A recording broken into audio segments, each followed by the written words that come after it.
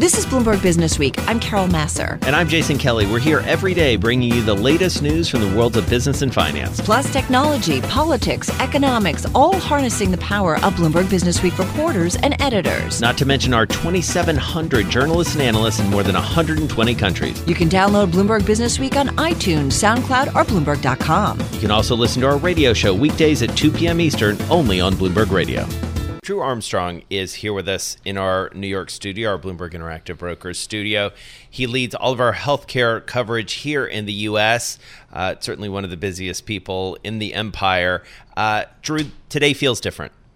Yeah, I think that's right. I mean, we've seen a number of announcements over the last 24 hours that I think are coming to fruition, some of the disruptions in daily life that people have been, the government leaders have been warning about that might take place, canceling large mass gatherings, more and more incidences of people being urged to work from home.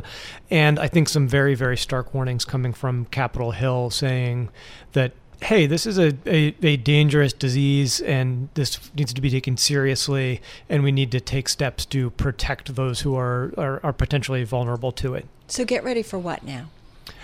I mean, I think one of the things that we have seen happen around the world, is that you see a few cases and then you see a significant increase in cases as testing happens. And then you begin to see some of the consequences of that. And in the U.S., I mean, we've had a huge lag in our ability to do proper surveillance for this disease. And the result is that we've been finding, a small number of patients when they become much more serious. But it also means that you don't have as effective a method to track down patients when they get sick and stop them from potentially giving the disease to others. And that's not a great place to be. And it puts the public health effort, which is incredibly important, on the back foot in doing something like this. So I think next you're probably going to see the rise in cases that everyone has expected. The measures go into place that are more disruptive to try and stop that. Like we were talking about, limits on mass gatherings, working from home, those type of things. And hopefully that's sufficient and you don't see situations like you have seen in Italy, which is a modern Western healthcare system, and places that are perhaps more susceptible to this, like in Iran or in Wuhan. Right. And so as you talk to executives and investors and those who have a deep familiarity like you and your reporters do with the healthcare system, where are we seeing the stresses and strains? What are they saying to you about how they're dealing with all this?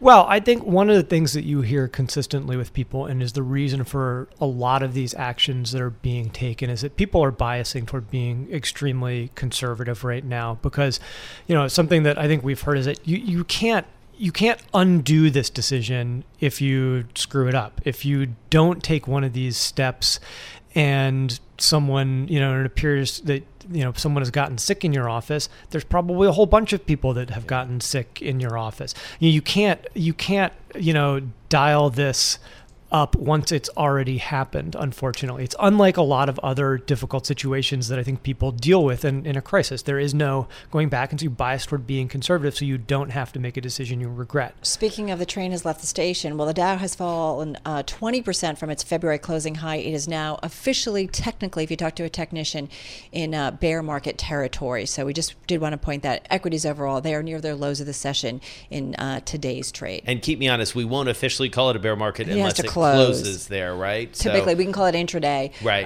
But yeah, we'll have to see what happens at the close. Drew, I do think, right, so we are where we are. We have to move forward. We talked to a doctor, head of a senior official at the hospital system out there in Seattle, where it's been patient zero has been from this hospital system. So she said early days. So I don't know, can we even start to think in a month or 2 months it starts to get better? Do we even have an indication based on, can't necessarily compare China. I don't know. What do we compare ourselves to at this point? I don't think we have a lot of great comparisons for this, but I do think that, from, and again, I'm going to say huge caveats here, just because there are not a lot of great precedents for something like this. I think this has really been, it is like the flu, but the flu has not been as disruptive, and we have vaccines and all sorts of other stuff. Is that the big difference? We had a vaccine. Yeah, I mean, listen, like the flu is quite deadly, but we have a lot of ways of protecting against it. I mean, we have vaccines that are widely used and that people should get, and that, are very good at not only stopping people from getting the flu, but also reducing mortality from people that do. I mean, some of the bad, scary flu pandemics that have happened in history have been in cases where the vaccine may not have been particularly well matched, or we've been in cases where there are new strains of the flu that people don't have that built-in immunity to. I mean, keep in mind, we have been exposed to flu viruses our whole lives, and so our immune system does have some recognition of them and ability to fight them in some cases. That's not necessarily as much the case, it appears, and we're still learning a lot with this. I mean, it is a little more novel situation, but no, I mean, these things take time. I mean, when you're talking about week-long incubation periods, long times that people are sick, it just takes a little while to get through them. Just quickly, what will make the biggest difference now? Is it more test kits so we can assess the situation? Is it people staying at home? At this point, we can't do containment. So just got about 30 seconds here. I think the most important thing right now is to know exactly what the size of the problem is. It gives people better information to make better decisions. They don't panic when you have things like that. You need more testing. You need to know what the diagnosis and the spread is so you can take the appropriate actions and not have people scared and taking panicked ones. All right, Drew Armstrong, thank you so much. Really smart analysis of what's going on. Team leader for U.S. healthcare here at Bloomberg. Well, among our most read stories on the Bloomberg today about Monday on Air Force One and the impact that trip had on President Trump. Justin Sink is White House reporter at Bloomberg News. He's on the phone, from the White House. And I know you've got a meeting to go to shortly at the White House, but Monday was pivotal in all of this in terms of President Trump's thinking about the virus. Yeah, I mean, just talking to White House officials who have been around the president, they sort of noted that there was a real shift between the messaging that we heard before the president left Florida on Monday, where he was kind of got a keep calm and carry on attitude. He was shaking hands, he was attending fundraisers, he was golfing with members of the Washington Nationals, and after this trip back, where not only were televisions on Air Force One turned to cable news, and he was seeing the sort of dramatic fall, the biggest fall in markets since the 2008 crisis, but Congressman Matt Gaetz, a Florida congressman who had been with the president all weekend, received a call that he had been in contact with one of the people who had contracted the virus at a conservative political conference here in Washington, and so had to go self-quarantine. He kind of barricaded himself in one of the cabins on Air Force One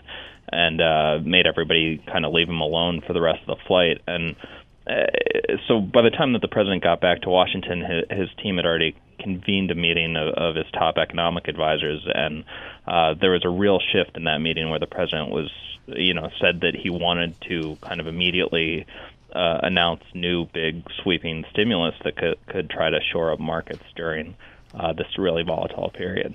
And Justin, that was Monday. We all went into yesterday, and it felt like investors felt like, okay, the plan is coming. We're going to hear a plan later this afternoon. And then it didn't really materialize. We did get some reports from Capitol Hill, from some of our colleagues about the discussions back and forth. And you did some great reporting, as always, as well. What happened with all of that? Yeah, I mean, I think what really happened was the president decided that he was going to announce what he wanted before his team had fleshed it out or gotten sign-off on Capitol Hill. And so, big initiatives, especially the payroll tax cut, was something that just didn't have support, not only among Democrats, but even some Republicans who saw it as not carefully targeted enough. And so investors had a reason to think that we're going to get more details yesterday. The president himself had promised to come out and sort of detail the policies, but instead what we got was Larry Kudlow late in the day sort of admitting to reporters, hey, we still have to figure out the nuts and bolts of this before I can explain to you how we're going to pay for it, why it would be good, what the exact impact of these measures would be. And I think we're seeing the White House try to work through that now. We know Treasury Secretary Mnuchin and House Speaker Pelosi have been trading proposals back and forth. Right. But it's obviously not what markets were hoping to see. Justin, we know you've got to run. Just got about 40 seconds left here before you have to do that. You're heading to the White House for a meeting, I believe, with bank executives. What are you hearing in terms of a timeline of something coming out to help the markets, to help industries that are hurting, to help citizens that are hurting? Yeah, so obviously I think the White House is feeling pressure to announce new steps to help shore up the economy. Part of the conversation with bank CEOs is going to be them encouraging banks to have leniency with people with student loans, people with mortgages that they have to pay, but who could be missing paychecks or seeing far lower salaries because of the coronavirus situation. Hopefully that will help, but obviously the eyes are still tuned to what this big stimulus package might be. All right, Justin Singh, go cover that meeting. We'll be on the lookout for your great reporting. Thank you so much. White House reporter for Bloomberg joining us on the phone from the White House. And again, you've got a lot of meetings going on. The metabolism has quickened, certainly, at the administration over the past couple days, and that is for certain. Hilton to draw down part of a $1.75 billion credit line as the virus spreads. We're going to talk about Boeing, which is going to be drawing or expected to draw down a much bigger part of a credit line that they have. But this speaks to, and there's a story in the magazine that takes a look at specifically the virus impact on the corporate credit markets, and specifically those companies that have a lot of debt on their balance sheet. Some in particular, whether it's travel and leisure, the hospitality industry, obviously the energy industry. But this is a point where some of those companies that are in tough situations, this could potentially be a do or die time for some of them. So we're going to watch them very closely. And I think the tourism and travel element is really important. You know, we were seeing some tweets and headlines that came across around Amtrak, canceling a bunch of trains. I mean, that is a very familiar route for a lot of our listeners between New York and Washington, New York and Boston, everywhere in between. And they're cutting capacity because the ridership just isn't there. Those people aren't staying in hotels. They're not eating meals on the road. And that does have a pretty broad economic effect. There's no easy way out. Well, that's for certain. This story in Businessweek magazine this week, it's also on the terminal at Bloomberg.com, about how you can't fight the virus without harming the economy. It's just not easy. Peter Coy's economics editor of Bloomberg Businessweek last week, you might recall, wrote about how the U.S. may already be in a recession. He's back in our Bloomberg Interactive Brokers studio. It's not easy, right? Containing the virus, there are consequences to it, as we know. Yeah, I mean, I liken it to the way the body reacts when it's attacked by the coronavirus. The immune system goes into overdrive, actually overreacts, and that's a lot of the damage that's done to your body, to your lungs, is caused by the immune system rather than the initial damage by the virus itself. So likewise with the economy, the efforts to fight it through quarantines, self-segregation, staying at home, ending sporting events, hotels, on and on and on. Yeah. All those things cause economic harm. It's not the virus that's doing it so much as our effort to defeat the virus. And that's just inevitable.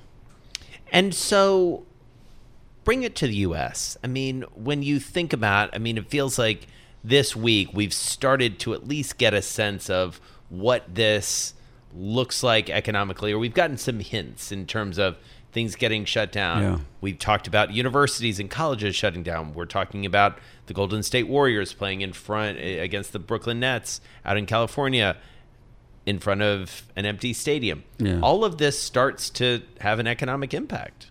Yeah, I think day by day, people are gradually realizing this is worse than they really had thought. And that's why the markets were down again today. I mean, we almost become numb. S&P was down like 4.8% so far today. That's just a huge number. Yeah. And yet... Officially a 20% bear market correction. Yeah, I mean, this is Intraday. big stuff. And yet we have a sense that we still don't know where it's going to end up. I mean, I agree with you, Jason, that we're getting our arms around it, but we haven't gotten our arms all the way around. Yeah, totally agree. Totally agree. So, it could get worse. Yeah. You know, we're at a time, and certainly the magazine, there's a story about, kind of how quickly can China recover. So everybody's trying to figure that out, right? Because they had it first, and they're starting to see people come back to work and so on and so forth, and we're trying to assess the economic impact. Too early, to assess the economic impact? I think China is a fascinating case, and I wish I knew more. Wish we all knew more about what's going on in China, because on the face of it, things look really, really good. The number of cases in China is way down. Okay, they had a really bad first quarter, but if you believe that this is really the worst of it in China, then you're pretty optimistic, because it looks more like a series of rolling blackouts hitting one country after another. Right. That's the optimistic case. The pessimistic case is that if you believe, I love what you said. Well, if you believe it, if you believe the numbers, but also two things. Will China have a new resurgence of cases as it does try to get its economy going again? And second, could any other country replicate what China has done? And I don't think it can. And so one of the things you write about, which I find so interesting, is, and Carol is fond of saying, which I totally agree with, and I think it's a really important point, the market is not the economy. Right. And yet, the wealth effect that you write about is a really important element here, because people do take some cues about their economic well-being from the stock market. So I would think the market's important too. As one, it is somewhat of a signal of what's going on in the real economy. In other words, you got a lot of smart people making the best decisions with their own money at stake on what's going to happen. And if they all think things would be really bad, you ought to pay some attention to that. That's number one. The other is this wealth effect that you mentioned, where you feel poorer, you're going to spend less, and businesses are going to take it as a cue too. Hey, everybody's telling us that maybe our prospects are not as good as we thought. Maybe we should not be investing as much. So that's another major effect. And then of course the bond market. Bond yields going up, gets harder to borrow, and that's another damper on the economy. And just logistics, right? I do think about, as trading desks move from, headquarters to places where there isn't the fastest internet service or something, I do wonder about, the market activity drying up, and also maybe a lack of liquidity in the market, and what impact that ultimately has too, and that just kind of exacerbates it. I know you're economy, but I do think about kind of putting it all together. Yeah, Matt Levine has been writing some good stuff about that, and Brian Chapat and so on. But it just exacerbates, right? So if we're, we think about just the basic things that impact the economy, we, understand the kind of A to B correlation or the direct impact, but there are things like, the market activity just those are human beings making decisions out there, and, if they are feeling like something bad is happening in their neighborhood, it's going to color their thinking about the markets as well. SARS and things like that, still also not the same. This is worse than SARS, not in its lethality, it's less lethal, but in the very fact that it can spread asymptomatically. Very scary thing. Yeah. So as you guys were talking about this takeover of Bloomberg Businessweek magazine, you've been doing this for a long time at Bloomberg Businessweek. You know what a big deal it is to essentially say, nothing else matters. We're only doing this. Yeah. Help us understand, as you were talking, especially with your economics colleagues, how you decided to kind of where to focus and how to do it. Well, Joel Weber was the one who made the decision, first of all, to do the special issue, and then partway through the process say, we'll just clear the decks and give the whole magazine to it. And so we really tried to be comprehensive. It's not just economics. Yeah. We did it from the top down. We start out with a macro, that's the economy, and then we move on to government, and then companies, and then individuals, and then right down to the electron microscopic level of the virus itself, and how that thing works and why it's such a killer. In terms of crises, whether it's the financial crisis, whether it was 9/11, I mean, we've gone through lots of the energy, oil shock, go back, to the 70s. We've gone through certain things in terms of bounce back. And I know that's hard to think about right now, but I do wonder, when there's clarity, are we in a position to bounce back rather quickly? When people kind of come out of their homes, go back to work, do we anticipate a big bounce back? Well, that would certainly be the case if, in fact, there's an all clear sounded, and we said, okay, good, the virus go to it, right? Go to it. Then there would be an enormous relief rally. I just don't know if that is the way things are going to play out here, or whether this virus could become endemic, right, and we've stuck with it and the precautions against it for a long, long time. Yeah. All right. Well, we always appreciate your fine work. It's pretty heavy. Peter Coy. Yeah, It's heavy sorry. for sure. Sorry. That's okay. That's okay. No, it's good. It's good context. We always count on you to give us the both historical and global perspective. Check out Peter's story in the current issue of Bloomberg Businessweek magazine. I should say the upcoming issue, but you can see it online and at Bloomberg.com. New York Post has a story that San Francisco is rolling out RVs for the homeless population amid coronavirus concerns. That's kind of interesting. Interesting. Take these broken wings and learn to fly. All right, Paula Seligson is here with us. She is a leverage finance reporter for Bloomberg, joining us in our Bloomberg Interactive Brokers studio. One of the stories that both Carol and I just gravitated to this morning was all about Boeing. We've been watching this company so closely, and we've seen a lot of companies follow suit to what they did, which is a full drawdown of a $13.8 billion loan. As Carol Massar would say, whoa, that's a lot of money. Paula, great to see you. Thanks for having me. All right, so tell us what's going on here. Why now? We know the coronavirus, but what is the backstory here with Boeing? Absolutely. First, let's back up a second. Before coronavirus was ever a headline, we were seeing Boeing face the 737 MAX crisis, 2 plane crashes, worldwide grounding, and production halts. That obviously created a lot of cash challenges for Boeing, which is when it decided to seek out this $13.8 billion loan with a group of banks. Which is what a company will do. Exactly. Very normal. That's what the banks are there for, to help a company in a time of crisis. And so in this situation, when the loan first closed in February, it's structured in a special way where Boeing can choose when to draw the full amount of the loan based on their cash needs at the time. So back in February, they drew about half of the loan, and the news this week is they decided to draw the full amount of the loan as early as Friday. So we just did a story about Blackstone basically telling the companies that it's invested in or that it owns that it too should tap its credit lines, right? And this is just providing a safety net, because we just don't know how tough it's going to be. Is this Boeing being responsible, or is this Boeing kind of signaling that we're in trouble? I would say at this stage it's Boeing being responsible. The way this loan is structured is it was always meant to be fully drawn. The question was timing. And so before, they draw half of it in February, we weren't sure when they draw the rest, but we knew it was coming. But when I was speaking to sources for the story, they said specifically Boeing tapped the loan as a precaution due to the market turmoil. All right, so talk to us about who else is doing these sorts of things. A lot of travel names, it sounds like here. Yes, so we've already seen 2 cruise lines basically increase their ability to draw down these loans with their banks. Our colleagues just broke the news that Hilton is planning on drawing down a portion of its loan. And earlier this week, we reported that airlines just across the board are in discussions with their banks for similar kinds of financings. So, this is what's interesting. I think about coming off the financial crisis, right? Rates were so low. Companies were able to either refinance their debt at much lower rates, also tap into more debt because it was so inexpensive. And at the time, we thought, wow, this is a really great thing. This is companies being smart, creating a pad and so on and so forth. But what's interesting is I do wonder now, are these companies paying the piper because they now are much more leveraged?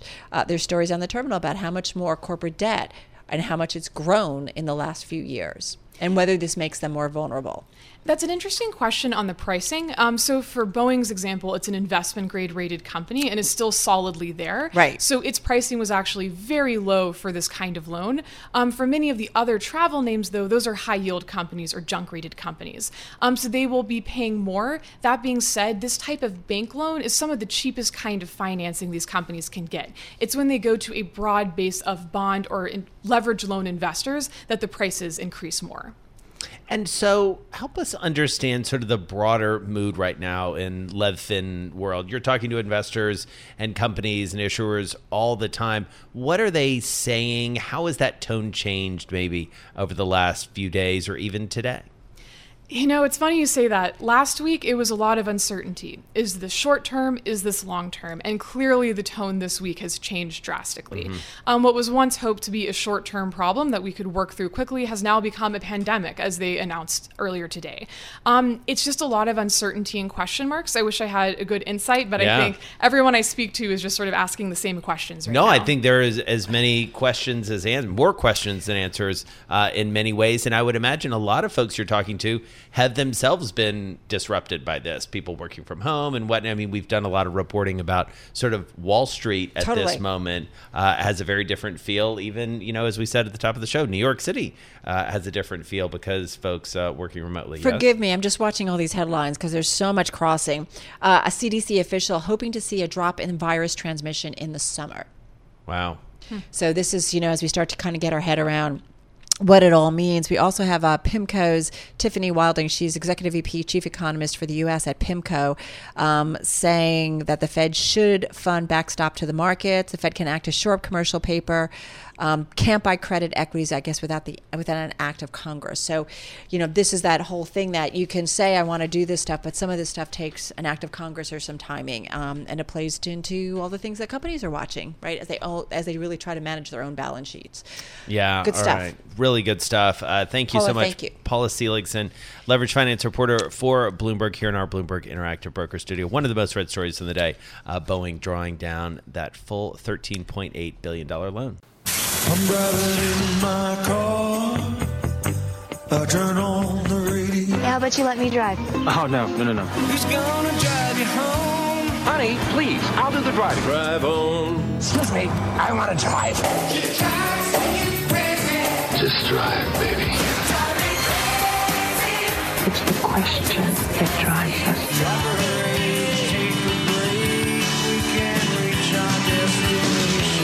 This is the Drive to the Close. That funky music will drive us till the dawn. On Bloomberg Radio.